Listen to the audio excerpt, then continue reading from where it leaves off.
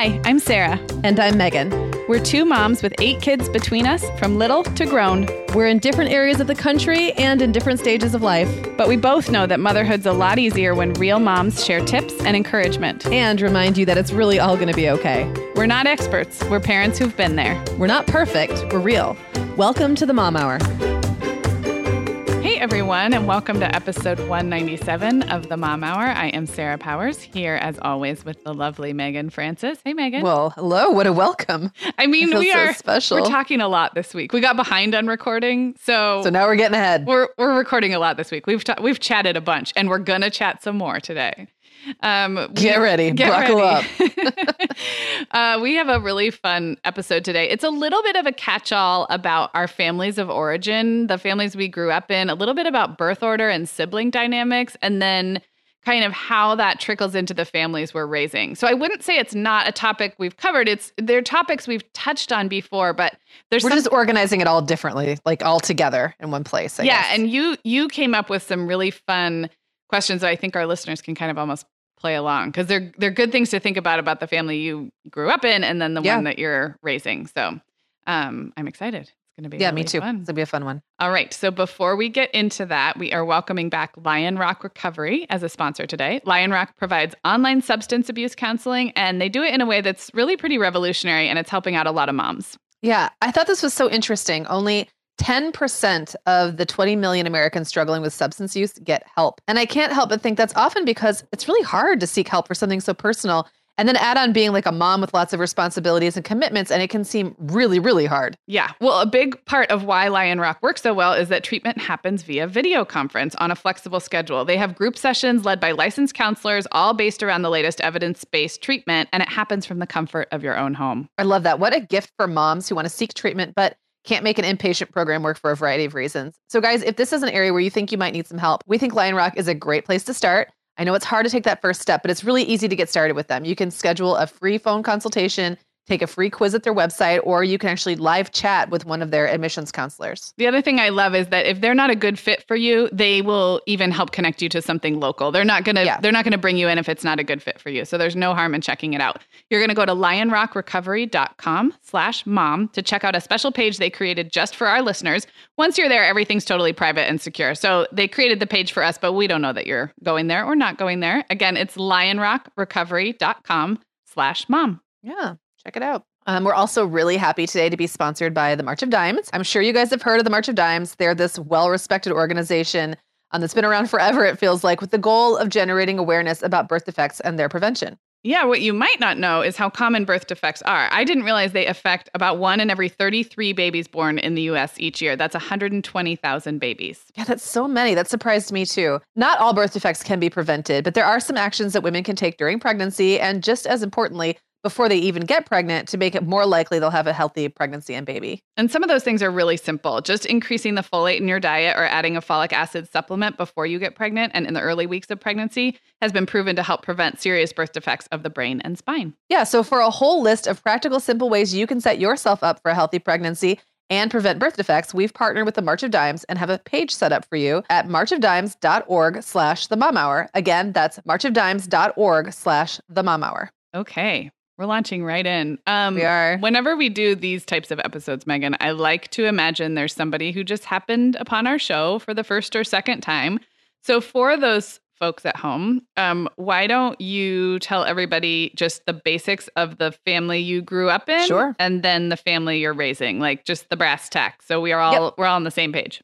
Sure. So I'm the youngest of 4. My oldest sister is the oldest in the family. She's 10 years older than me. So like everyone else falls in between. Right. My parents divorced when I was about 6. So I had 2 separate sets of step siblings. One set wasn't around long and the other, were passing through. They were passing through. Yeah. Transient step siblings, you might call them, although we're still in touch now. And then my dad remarried my stepmom, Brenda, and she had a son, and then they had a child together. So like I have like a lot of moving parts in our family, and that does change dynamics. It does make me like I'm the baby of the family, but I'm also like, I don't know, I'm not quite the baby because I'm older than my youngest half sister and my stepbrother. So it did put me in an interesting spot. I myself am raising 5 kids. They're age, well, some of them are done, been raised. You're still their mom. I'm still their mom, but I'm not raising them anymore. I'm just around, right? So 21, 19, 15, 13, and almost 10. So I had two sets of boys who were a little less than 2 years apart with a 3.5-year-ish gap between the boy sets and then another 3.5-ish year gap between Owen and Clara, who's my only girl and the youngest. Okay. That sounds good. I know all of that, but not everybody does. I am the oldest of three. We are spaced as a pair who are 2 years apart and then a little caboose. So my brother and I were 8.5 and 6+ when my sister was born. So a pretty big gap. We're not three equally spaced, which has been fun in different ways over the years. And then I have 3 kids and they are more evenly spaced. I had girl, boy, girl, and I also grew up in girl, boy, girl. So that part is interesting. I had the same kind of gender order that I grew up in, but my older two were 4.5 and 2.5 when Violet was born. So the first two are 2 years apart. The next two are 2 years, 8 months or something like that. They right now are 6, 8, and 10. It's the few months of the year where they really are truly like stepstones. Like they're all even numbers for a few months. And then the older two have spring birthdays. So it will become 6, 9, and 11 before too long here. So that's what's happening. We have similar where all of the boys' birthdays are in the fall.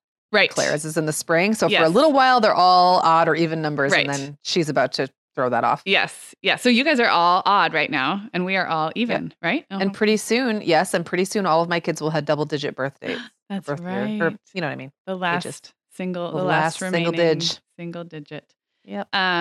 Okay. So we have some fun, relatively quick questions that'll allow us to move through this. And I think I will ask the questions. Sure. Even though you did come up with them. So I feel a little like I'm taking your credit. Okay, so the first question is, which one of your kids is most like you and how? And how does that make parenting them easier or harder? You want me to go first? Yeah, why don't you go first this time? Yep. Okay, so when you first asked that question, like my knee-jerk reaction is to say Clara is most like me, but I'm not actually sure if that's true or if it's because she's a girl and I see myself kind of play out through her, especially at her age. Like I really remember being 9 years old. I really remember all the things I was kind of going through in 4th grade, like the friend issues, like insecurities. She's very worried about disappointing people. I remember like some of the things she'll come home and tell me she doesn't want to tell her teacher something because she's afraid she'll disappoint her. Like I remember having all those same feelings. And so I don't know if it's that she like in her deep down personality is most like me or right now I just see myself really reflected in her. Yeah. And you were never a boy. So I was never a boy and it does create, so you don't have any other girls to compare to in the ones you're raising. Yeah, that is interesting. Right. And one other thing I think is interesting is sometimes at a different stage, they might remind you of themselves differently. So I would never have really thought William and I were very alike. But now that he's in high school, I really see a lot of myself in him. Like, I think he's kind of come into his own and his personality is very easygoing. He comes off as really confident, but I know he's not as confident as he tries to come off as. That's what I remember clearly at his age, feeling the same way. He's interested in performing. Like his social group is really important to him in a way that it really wasn't to my other older kids. Like they all had friends, but like they really didn't care that much about being part of a pack. And he really cares about that. And so did I. So just like the older he gets, the more I kind of identify with like his high school self. Yeah. Yeah. So the question, does it make it easier or harder? I think it makes it easier in that I find myself identifying with them a little more, or maybe going out of my way to almost identify with them a little bit more. But then sometimes I expect them to act like me, like in a way that I get. And that's unfair because they're their own people, right? They are. They're like, not do you going to expect be them like to a act carbon like copy. you now or like you then? Like, I think it's not even to act like me. I think it's like I expect them to act in a way that makes sense to me. Right. You expect that because there are similarities, then they should be carbon copies. You should be able to predict or somehow like it like kind understand. Of stymies me when they do something that doesn't make sense to me. Like, wait, what? And I think I allow a little more I think I give a little more grace to that when it's a kid who I don't identify with the same way, because I don't ever expect them to be like me. Right. Yes. There's no there's no shoes for them to fill, so to speak. Exactly. Yeah. Interesting. And I have to say, like having a big family, you have seen this play out in more ways. Like if you have two kids, it's kind of like, oh, maybe one will be like me, one will be like my partner, like the dad. Yeah, you know? Right. Yeah. Or one's this way because she's a girl, the other's this way because he's a boy. The more you have, the more you really see the variation across all those factors. And I've made the joke before that like when I had Jacob and Isaac, they were so different. I thought, oh, well, that's all the kinds of kids there are.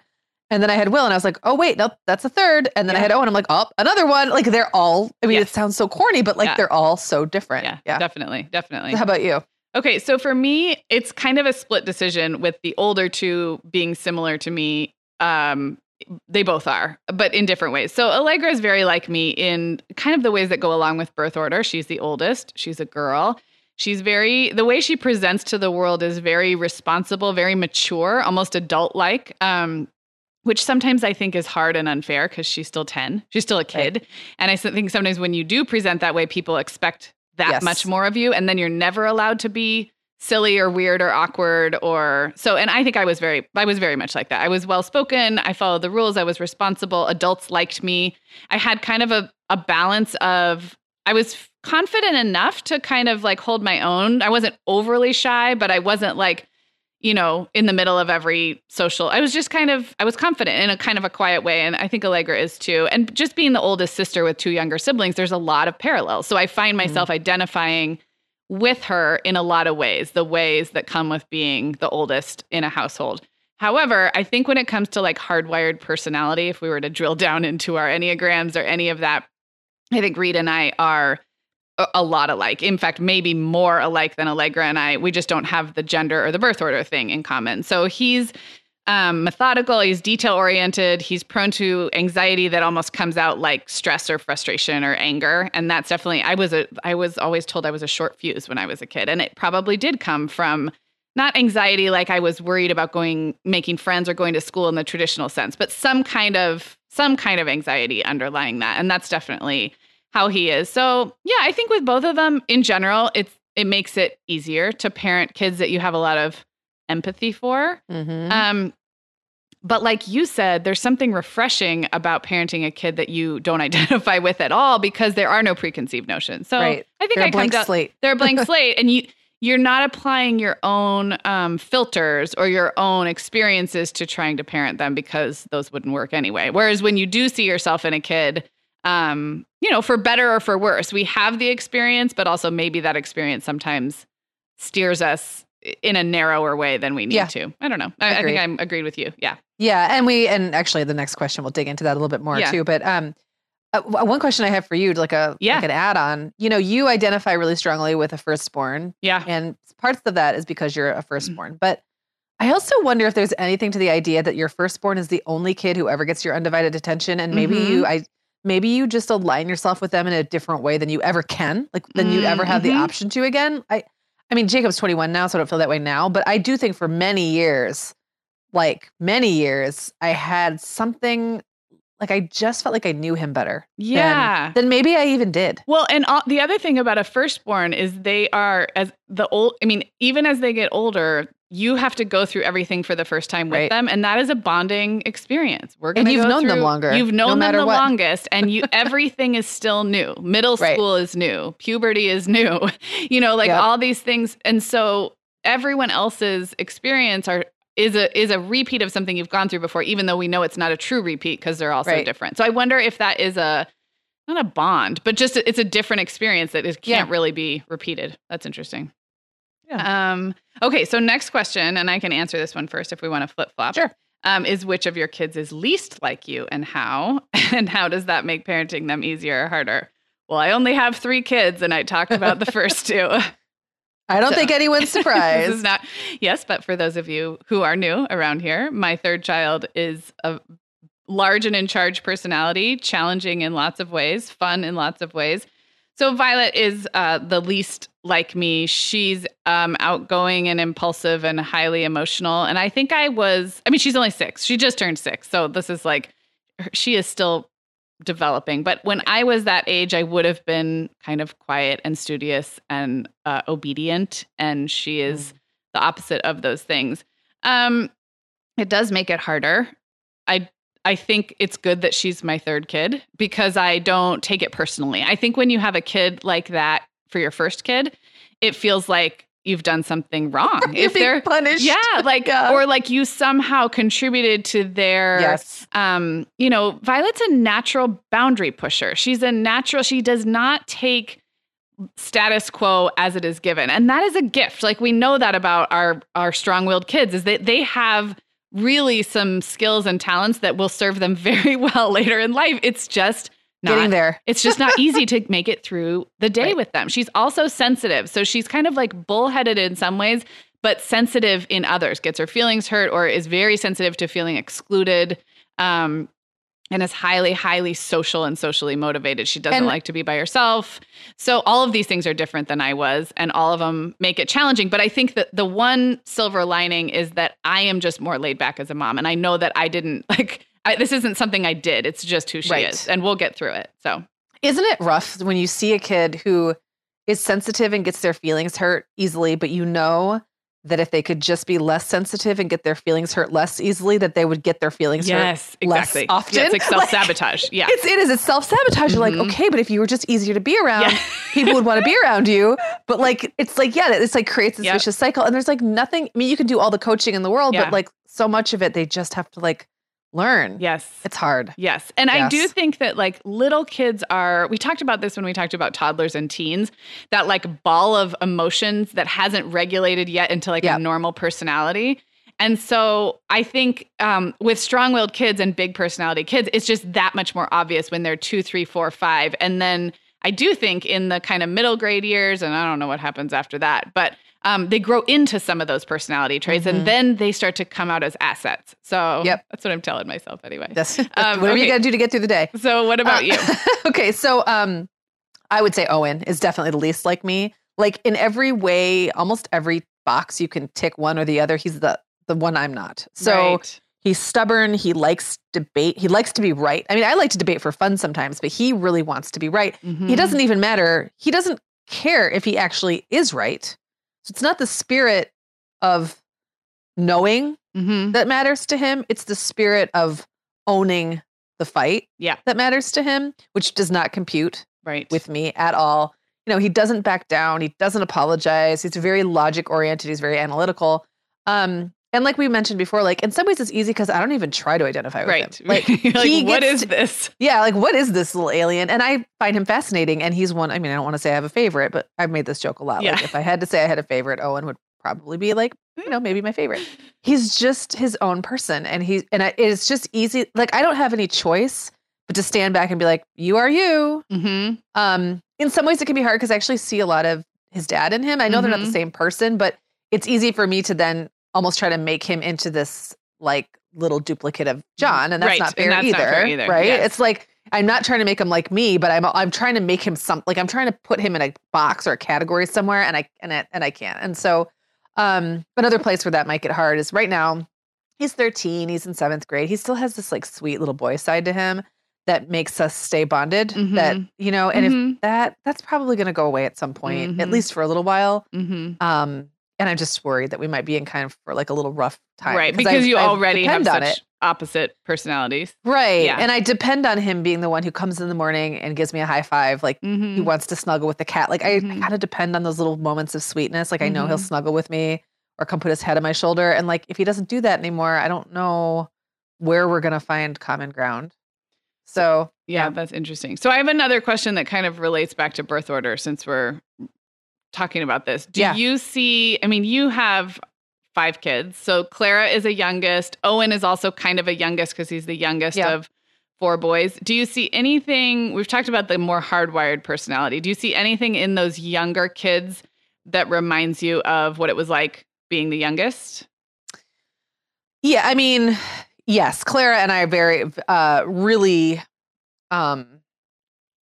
present, I guess, or manifest as youngest in the same way. I think wanting everyone to get along, really wanting everyone to have harmony, wanting to have a voice, like wanting to be seen, and say something funny and smart that everyone's going to react to. And like, sometimes that ends up getting you in hot water because what you say actually isn't that funny or whatever, you know? Right. But with Owen, he was like that, but he's kind of outgrown it. I think some of those things. Yeah. And what I also think is really interesting is like, when I look at typical birth order traits that are supposed to be applied to people, they kind of don't apply to my kids as much as I would have thought. And like, you know, like the perfectionist oldest, the middle child who's kind of lost. I guess Will could kind of be like, we kind of make a joke about it. Yeah. Like, will he be the middle child? But he's really not. Like, he's come out hard and made a place for himself. Right. Like and he's responsible and routine oriented and other so things. I don't know that I see it so much. Yeah. But not in like the classic ways. Yes. So. And I think when you dig into the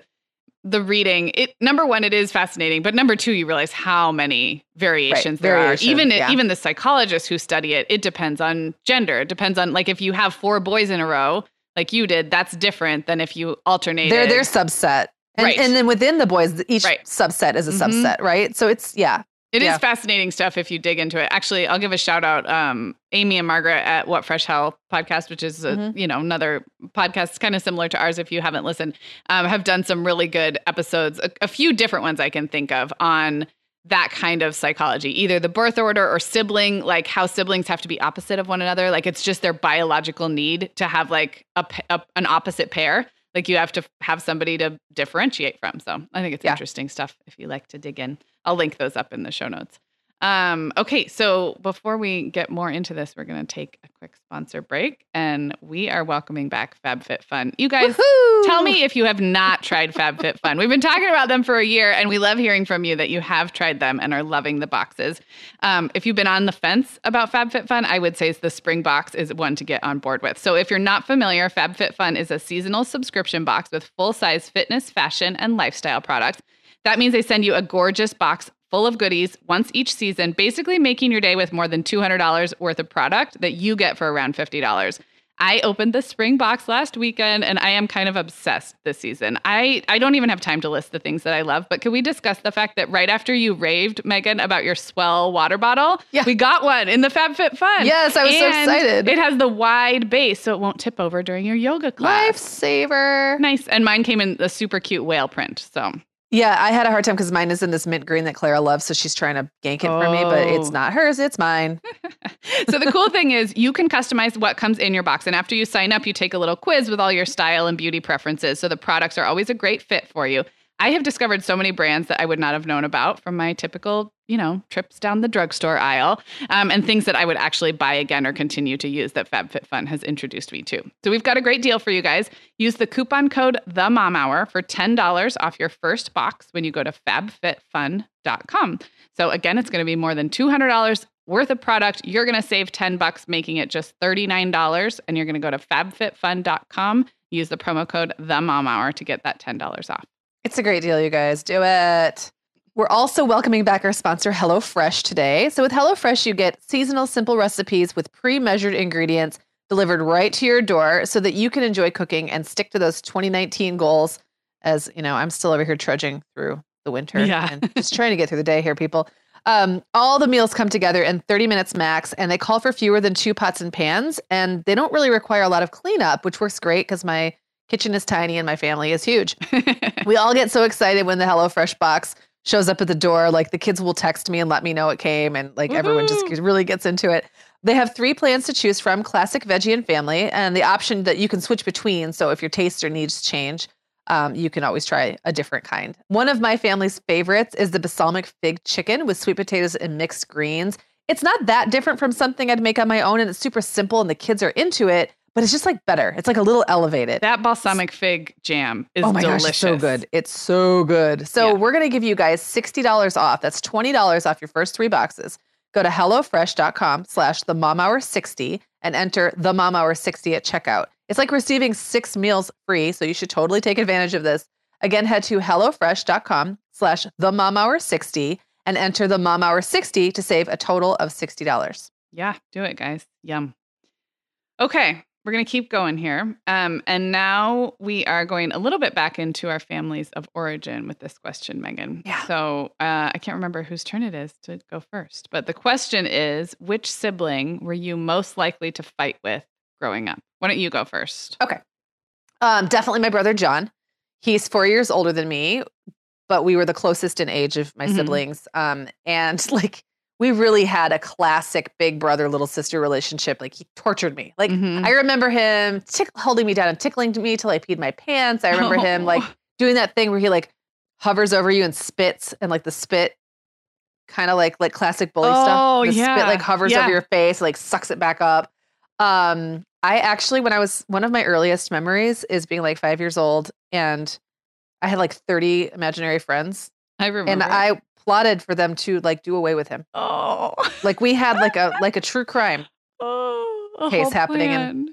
But and he used to also do this thing where he'd hide at the top of the stairs, and I was always terrified to go to bed, and I'd know he was up there waiting for me, and then he would jump out and scare the living daylights out of me. So it was rough for a few years. But did you do anything to torment him? Like, were you annoying? Were you like meddlesome? I'm sure he would well, say. What would he say if you had to like? I mean, do you remember like? I don't see you as a button pusher of a little kid. No, I was not a button pusher, but I think that.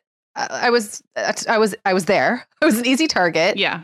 I think I always reacted big. Like he could get a shriek out of me or a scream out of me. Like, I think there was just a lot of like, I was bad at ignoring it. Yeah. Like I was so, and also, I wanted to hang out with him and his friends. I was lonely. Like I didn't have any siblings my own age. And until I was well into my 7, 8, 9 years old, I really didn't have neighborhood kids to hang out with. So I think I just tagged along and annoyed him. But I really just think that was it. I don't think I was a particularly wild child. I don't think that I was like prone to bursting into tears or whatever. It wasn't like explosive like the way you described Violet. I think I was just there. Yeah. It was just like a pesky little sister. But we did spend the most time living together of me and all my siblings. And then we were closest in age. So we were also closest growing up. And we hung out quite a lot when I became a teenager. I remember a period of time from when I was like 13 to 17 that we were quite close. Then he went into the army. 13 to 50 we were close. He went in the army and then he got out when I was like 17 or 18, something like that. And we were very close during that time. And we've been close ever since. Like we got over our fighting when we were like 10 and 12 probably, or 12 and 8 probably. I think that's really good for moms of fighty kids to hear. I know I have taken solace from my own experience, just knowing that you do grow out of it and often go to have a close relationship. You guys live in the same town and like hang out all the time. Yeah. Our kids are good friends and he married my best friend.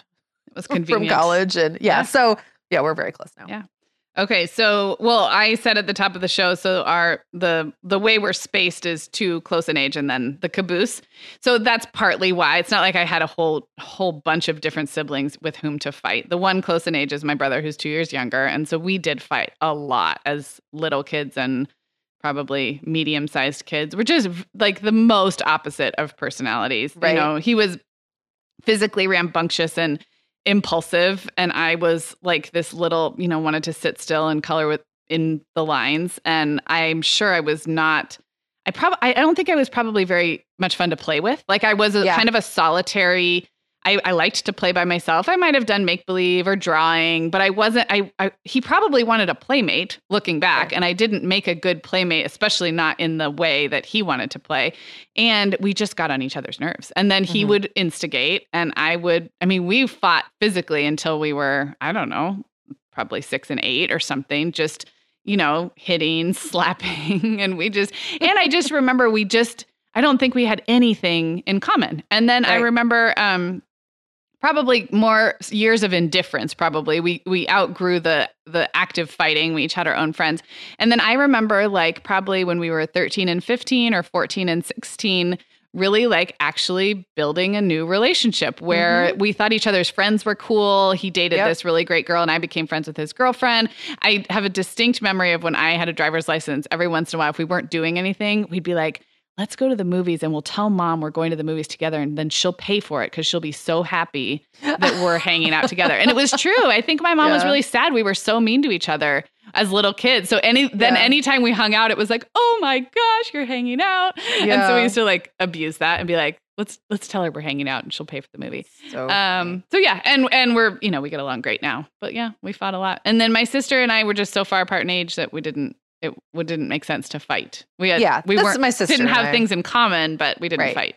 Yeah. My sister and I were 10 years apart. And I would say we were not even indifferent. Like I was a baby to her, you know what I mean? And then she was off doing her own thing. We weren't even around each other. So we became close like when I was in high school. When she started having kids, she came around more. She brought the kids over. Like, I played with them. Like we kind of became close through that. And then I had kids really young. So that of course bonded us more too. Yep. And that's the same with us. Yeah. Okay. So similar question, but with your kids, which of your kids are most likely to fight with each other? Do you want me to go first? Yes, you go first. Okay. Well, that would be Reed and Violet. the middle and youngest, and kind of for a lot of the same reasons as my brother and me, only in this case, Reed is me and Violet is the younger, more rambunctious. I mean, I want to say it was really, really bad when Violet was like 2 and 2.5 and Reed was like 5. He was kind of at the height of his rigidity, like lacking flexibility. He just went through a really hard couple years there, he was hard to be around. And then she was this wild 2.5-year-old. So things like, touching my Legos, let alone like a single thing out of place. And then he just had zero emotional regulation skills. And she is an instigator. So I think it was probably a really pretty similar dynamic to what I had growing up. To this day, they are still definitely more likely to get on each other's nerves. But actually, the fighting phase we're in right now, I would say, is almost equal. It's what's the word I'm looking for? Like there's it goes all different ways. It's like equal opportunity is the word I'm looking for. It's equal opportunity annoyance. Any one of them gets annoyed with any one of the other. They all have the ability to pair off well or to pair off and argue. But definitely like the oil and water personalities are Reed and Violet. Yeah. Yeah. Yeah. And it's tough. Like, I mean, I do think the boy girl thing can sometimes almost exacerbate it because there aren't those like, I mean, it sounds so like gendered to say, but like, you're probably not going to share friends or you're probably not going to have the exact same interest or want to play with the same toys or whatever. So like, it almost creates the oil and water are two things, but then there's also the lack of commonality. And commonality. Yeah. Yeah, definitely. So in our house, there are the 4 boys. I would say right now, Owen and Will probably are like at this moment the most likely to fight with each other. What does that look like at 13 and 15? The fighting. I'm just curious. Okay, bickering. Kind of like a low level disgust. I don't know why that's funny. They just complain about each other, and they're not even actively fighting, and they don't fight. They might argue or have a little dust up, but it's so mild, and then. Like we'll be sitting at the dinner table and they're just like grumping about each other. Yeah. And like, well, and he does this and that. He leaves granola bar wrappers lying around. Oh, Will does this and that. This is the age where this stuff happens. Like, first of all, they share a room. They're both a little grumpy about it. Although their bedroom is huge and they have their own bathroom. Like they have nothing to complain about, but they will still find things to complain about. And then also it's the age, like one of them is newly in high school and William is really taking high school very seriously. Like the high school experience. Like he will be the one kid of mine who wants a letter jacket. Yeah. Who wants a class ring. Like he's wants into it. He's into it. He wants to do it to the hilt. And he's got his buddies and blah, blah, blah. And then Owen's in middle school. They're just like, they're at this place where 2 years makes a huge difference. And I do think like with the bigger boys, Jacob and Isaac, they went through the exact same thing, like around the same age, starting around like when the oldest one is maybe 10, 11, 12, they just start to like, up until that point in my family, they were just like in pairs. Like they had shared friendships. They would get invited to the same birthday parties. If they had friends who were siblings, they would always be together. They just kind of got like lumped together. And then there comes this age where like they now need to start to transition like into their own people. And so it's awkward for me. Like the first time I went through it, I didn't know what to do. I'm like, oh, so Jake and Isaac aren't invited to the same parties anymore. Yeah. What does that mean? Like, does that mean they have to have like new sets of friends that belong to just them? And you're like that's not convenient for me as a mom. No, truly. I was like, wait a second. I liked when they were always friends with siblings. And then, sometimes one would really like the older brother and then like the younger one wouldn't necessarily like the younger sibling anymore. And they had opinions about it. So it's just this awkward transition that happens. I will say that now that Jake and Isaac are kind of on the other side of it, they're great to each other and they know they have their differences, but they get along really, really well. And they now kind of create this buffer. Like, I think that they really help set the tone in the family to where it doesn't, like the bickering and fighting or whatever doesn't get out of control. And then I've got Clara and she's like this like pet of the family. And she's like Beth from Little Women. Yes, she only is. Hopefully not ill. Right. But like, she's like gentle Beth. So she is. Nobody wants to fight around her. Yeah. It like, I think it kind of breaks their heart a little bit when she says something like, guys, can we all just get along? Like everybody really just wants to like. She has like the most angelic face and voice. And like, she just is I can't picture her picking a fight with anyone. No, she never would. She would feel bad for even the idea that something she did might cause some kind of, tension. So at the dinner table, she'll just like kind of pipe up with some little thing and like her eyebrows kind of kind of go up a little bit, like with this little like worried look, and then everyone just kind of gets over it. So I do think sometimes having the bigger family or having someone older or younger can dispel some of that.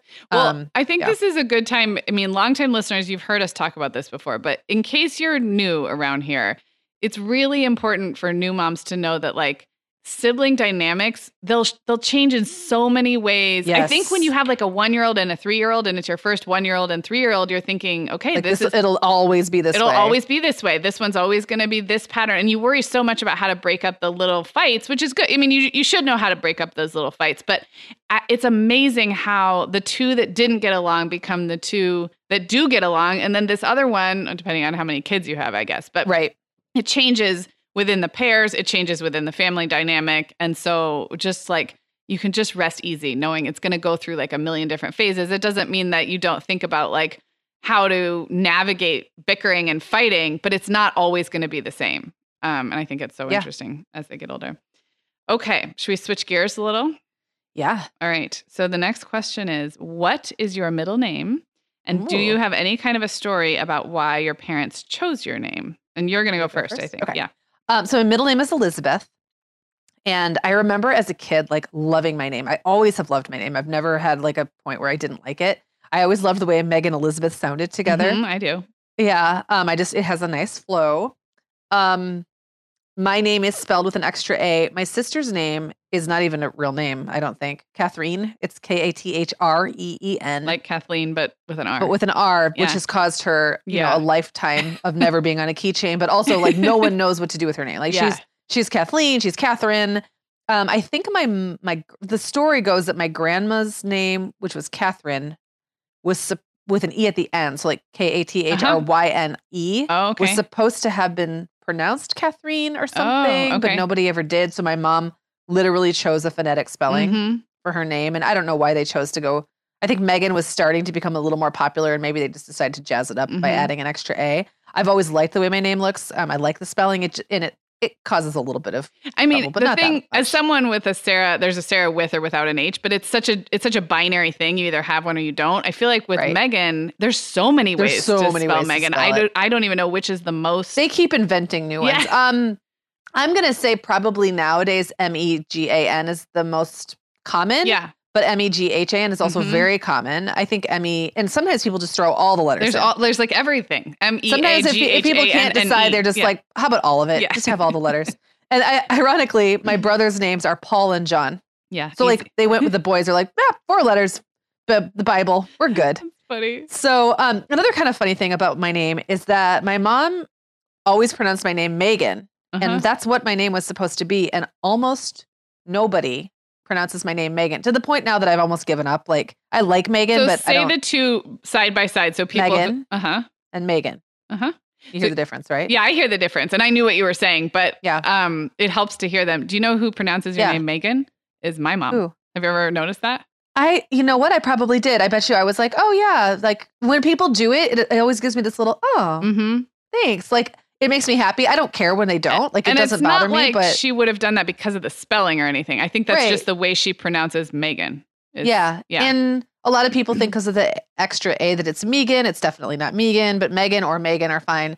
I will say that the one time I was consistently called Meagan was in college when I hung out with a bunch of stoners.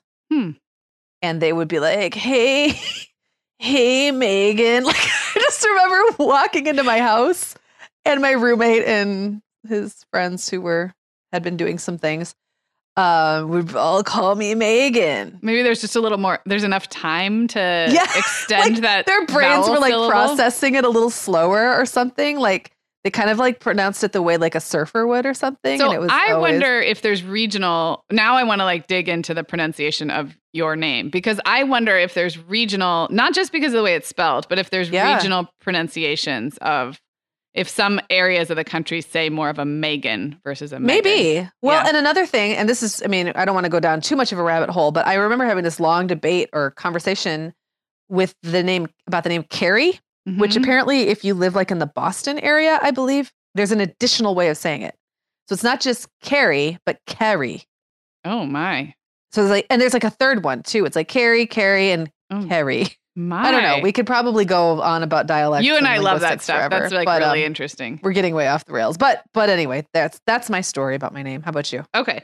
Well, the Sarah part, the story goes that somewhere I saw that it was the number one most popular name for the year I was born. If that isn't true, it's right up there. I mean, I grew up with 4 or 5 Sarahs in every class. The funny thing is there was no way to know that at the time. My parents thought it was an old name, an old biblical name. Some great grandmother somewhere had it. And so they thought they were bringing back this old biblical name and giving it new life. And they thought they were the only ones doing it, which is so funny because, then it turns out to be the most popular. My middle name is Jane. And that was my dad's mom who died before my parents were even married. So even my mom never met her mother-in-law. And when I was a kid, I did not like the name Jane and I didn't like the combination of Sarah Jane. It sounded like kind of like, I don't know, backwoods, like Sarah Jane? Like Sarah Jane. Yeah, exactly. See, I love Sarah Jane. To me, it sounds it sounds old fashioned, like from like a 50s book about. Yeah, I like it. I mean? I love it now. And I have probably since late high school, but as a little kid. And then in first grade, there were 2 Sarahs in the class. And the teacher decided to call me Sarah Jane as my name. Without consulting me, first of all. That's not okay. That's not okay. And I just went home in tears about it. So I didn't love the whole thing. And then I kind of felt bad about that because then I was hating this name that was my grandmother's that I had never met, blah, blah, blah. Right. Well, now I really do love it. I do like that I'm Sarah with an H. I don't have a strong preference. I don't mind Sarah without an H, but I've always kind of liked that that's my spelling. And I love Jane as my middle name, and I gave it to Violet. So Violet is Violet Jane, and that's really fun. The funniest part is, none of us, I didn't know my grandma Jane, and my mom didn't even know her. She was my dad's mom. She died very young. And we were hanging out with an extended family of some kind who reminded my dad, who he should have known this, but it was lost in family lore, that her name wasn't even actually Jane. It was one of those Texas Southern things where her name was Pauline, but then she was assigned the nickname Jane. But the funny thing is there's like 4 or 5 different people on this side of the family whose middle names are Jane in honor of her, and her name wasn't even Jane. I remember being wait a second, why are we all named Jane? It was nowhere on her birth certificate. It wasn't even her middle name. It was like literally not her name. That is hilarious. But I like it. So I like it too. And I think it's very sweet that Brian calls you Sarah Jane. Oh, yeah, he does. Noticed that a couple of times. Yeah, he does. Really and it does not bother me now the way it did in first grade. Yeah. So, yes. My brother's nickname is Buck. Mm-hmm. His name is Paul. So Buck is not a shortened version of Paul. And now he's just known as Buck. And I have no idea where it came from. I think it was like a grandpa was called Buck and his name also was not Buck. Mm-hmm.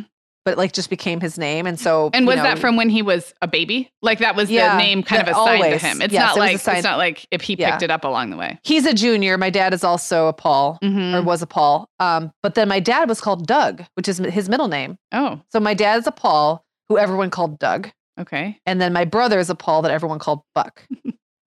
It's family naming is so funny. And that's another thing that gets so regional, right? Like, yes. Like given names and family names and going by the middle name and interesting. Okay, so speaking of nicknames, perfect segue. What nicknames did your family call you growing up and did your siblings have nicknames? So I'll go first.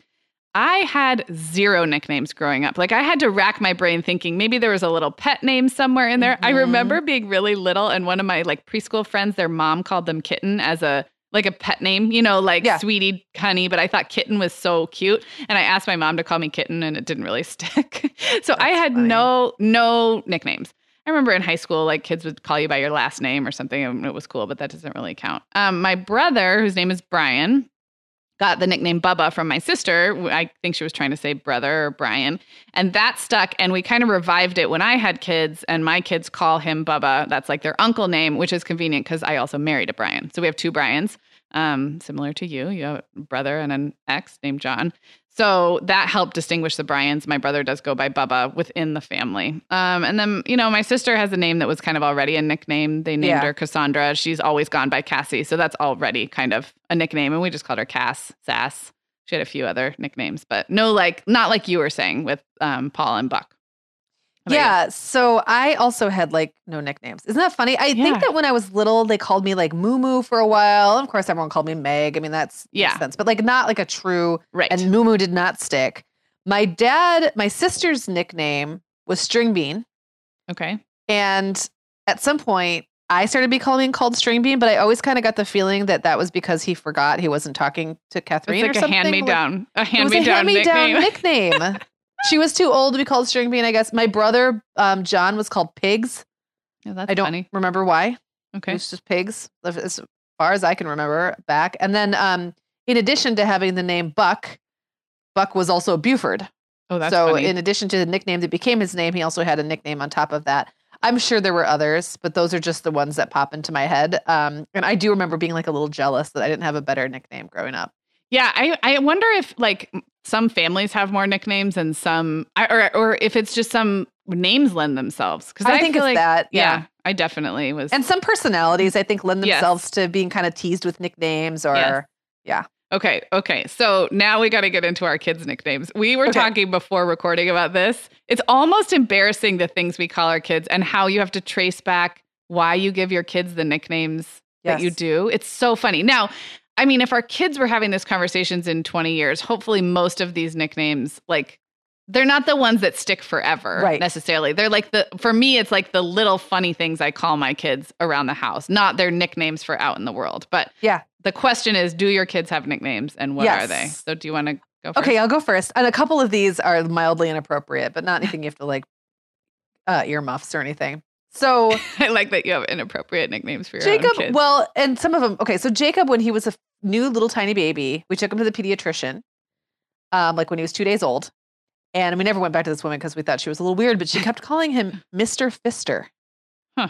And John and I could not stop laughing. Like we could not keep a straight face. We were dying. So we kind of jokingly called him Mr. Fister for a while. Then we're like, we have to stop because this is going to stick. Right. And it's not what we want for our firstborn son. So he became Jakey boy. Mm-hmm. I don't like, that's just stuck. I still call him Jakey boy, Jacob. Like we always knew Jake was probably going to be the nickname. What's interesting is he's really like Jake has never become the name he goes by. Yeah, I was wondering about school and stuff, like friends. He did have friends who called him Jake, but like just as many people called him Jacob.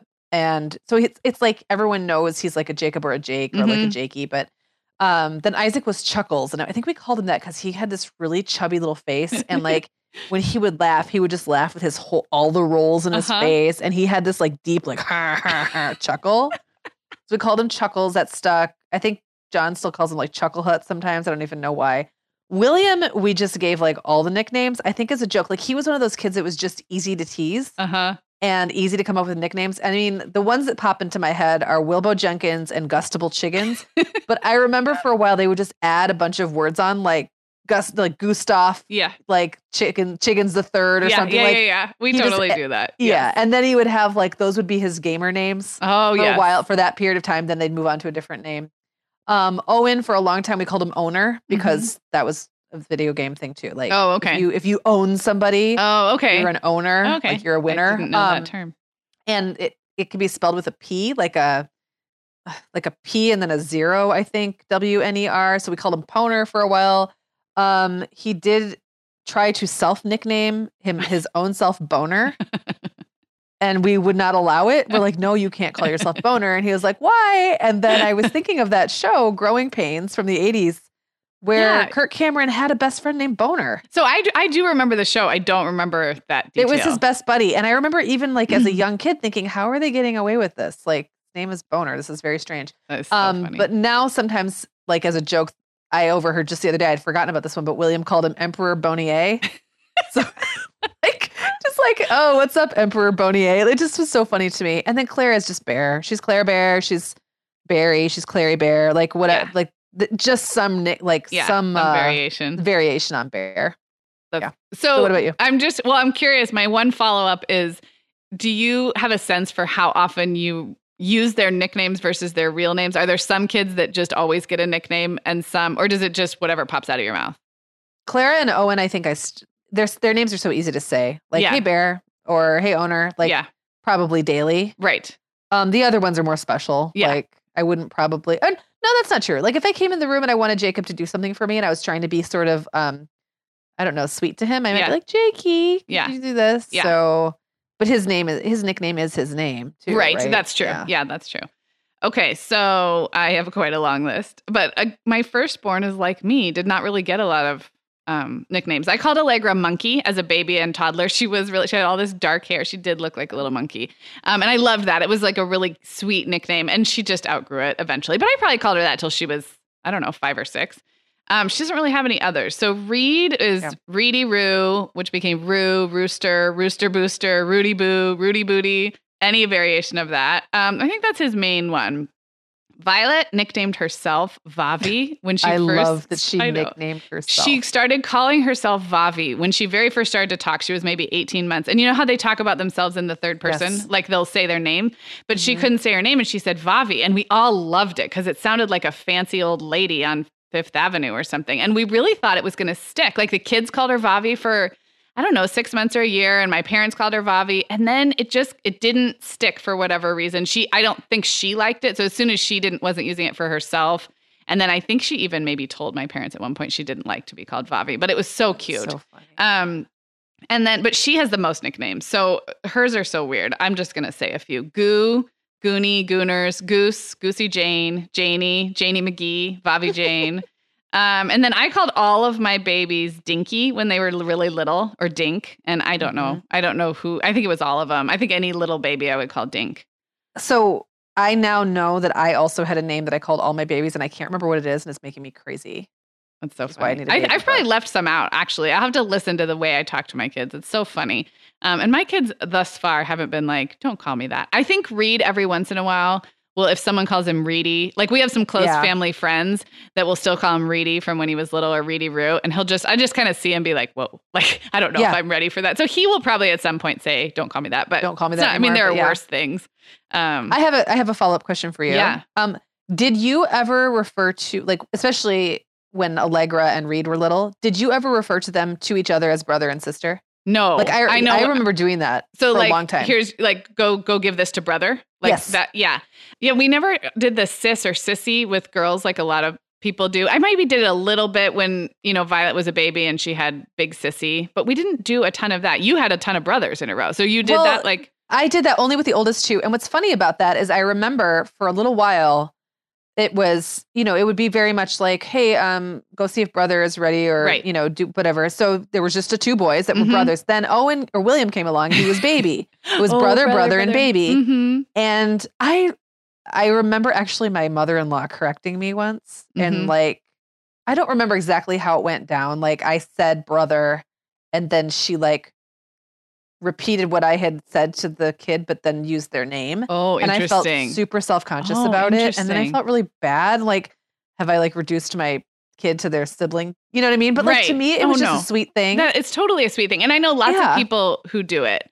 I stopped after that, and I kind of wish I had those days. It was so sweet. Like, no, tell brother. Yeah, no, I think it sounds very normal. I know lots of people who do it. I have a good friend in Arizona who has 2 boys, and her boys are now like, I want to say like 7 and 10, and they still call each other brother. It's just the 2 of them. And she'll still say, yeah. It's just like, it's kind of like Arrested Development. Hey, brother. Yes. Well, and my kids do call each other that sometimes as a joke in the Arrested Development, like voice, in the Buster voice. They'll go, hey, brother, which is funny, but not really a nickname. They're just making fun of the show. Yeah. All right. Well, we made it through. Have we told everybody everything about our families? Probably more than they ever really wanted to know, but yeah, I think we made it through. It's I think for new listeners, hopefully this was a good little intro to us and our families. And for longtime listeners, we probably told you something you didn't know about the spelling of our name.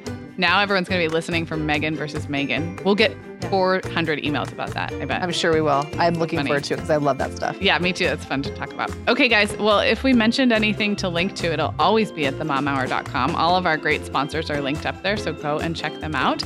And we will be back with you soon. Thanks, Meagan. Bye, guys.